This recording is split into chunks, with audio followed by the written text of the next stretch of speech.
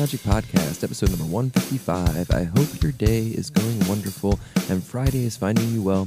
For any new friends here, this is a little podcast I do every day about the artwork I make and post over on my website and Instagram, both linked below.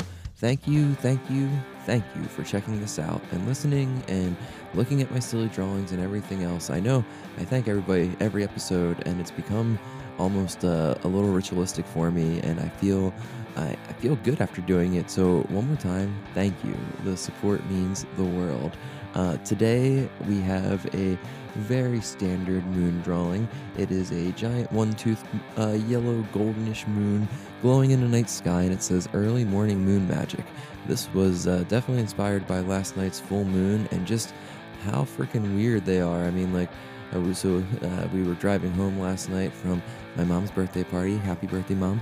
And we were pretty much guided the whole way by this giant full moon, and Teddy was just amazed, as was the whole family, really. I mean, it's one of those things that kind of never loses the wonder when you look at a giant full moon that's just like incredibly clear and bright, and the whole thing is weirdness inspiring. But then when I woke up this morning at a little before 4 and I started walking down the stairs, I thought that there was a light left on, but it was just the giant moon shining through the window again. And I was like, okay, I know what I'm drawing this morning. It's one of those things that just kind of hits you over the head. And I mean, I'm not going to lie, I love drawing big old round moons.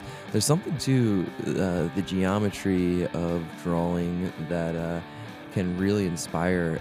Oh my gosh. I think I just saw the biggest spider I've ever seen in my life. Wow. Is that what that was? I think I'm going to choose not to investigate. So, in the studio, sorry to completely derail here, but wow, that was jarring. In the studio, aka my garage that I record and do all my work in, I have bookshelves lining the one case. I think I mentioned in a previous episode a couple days ago how one of the glass shelves broke, and so I stare at this bookcase more or less while I'm talking, so I'm not staring at the computer screen, and I just saw what had to be, I mean, it had to be at least like, 3 or 4 inches? Oh yeah, that's a big guy. He just came back out. So he's just chilling on a coffee bag and on top of a Kurt Vonnegut book right now. Okay, yep, he's gone. All right, we're just going to go back to talking about the moon. That guy's going to do what he does, I guess. Sorry, things catch my eye and I just go with it sometimes, and that was one of them. Wow, I'm a little creeped out, not going to lie.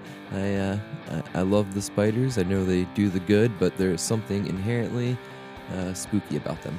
Anyway, yeah, so the moon was just incredibly bright again this morning, and I had to kind of hone that brightness into a drawing, if that makes sense. So this is what I got, and I hope you all get to enjoy a little early moon magic yourselves. Thanks for everyone supporting the Patreon and buying anything from the shop. I hope you all have a great day. I'll talk to you tomorrow. Bye.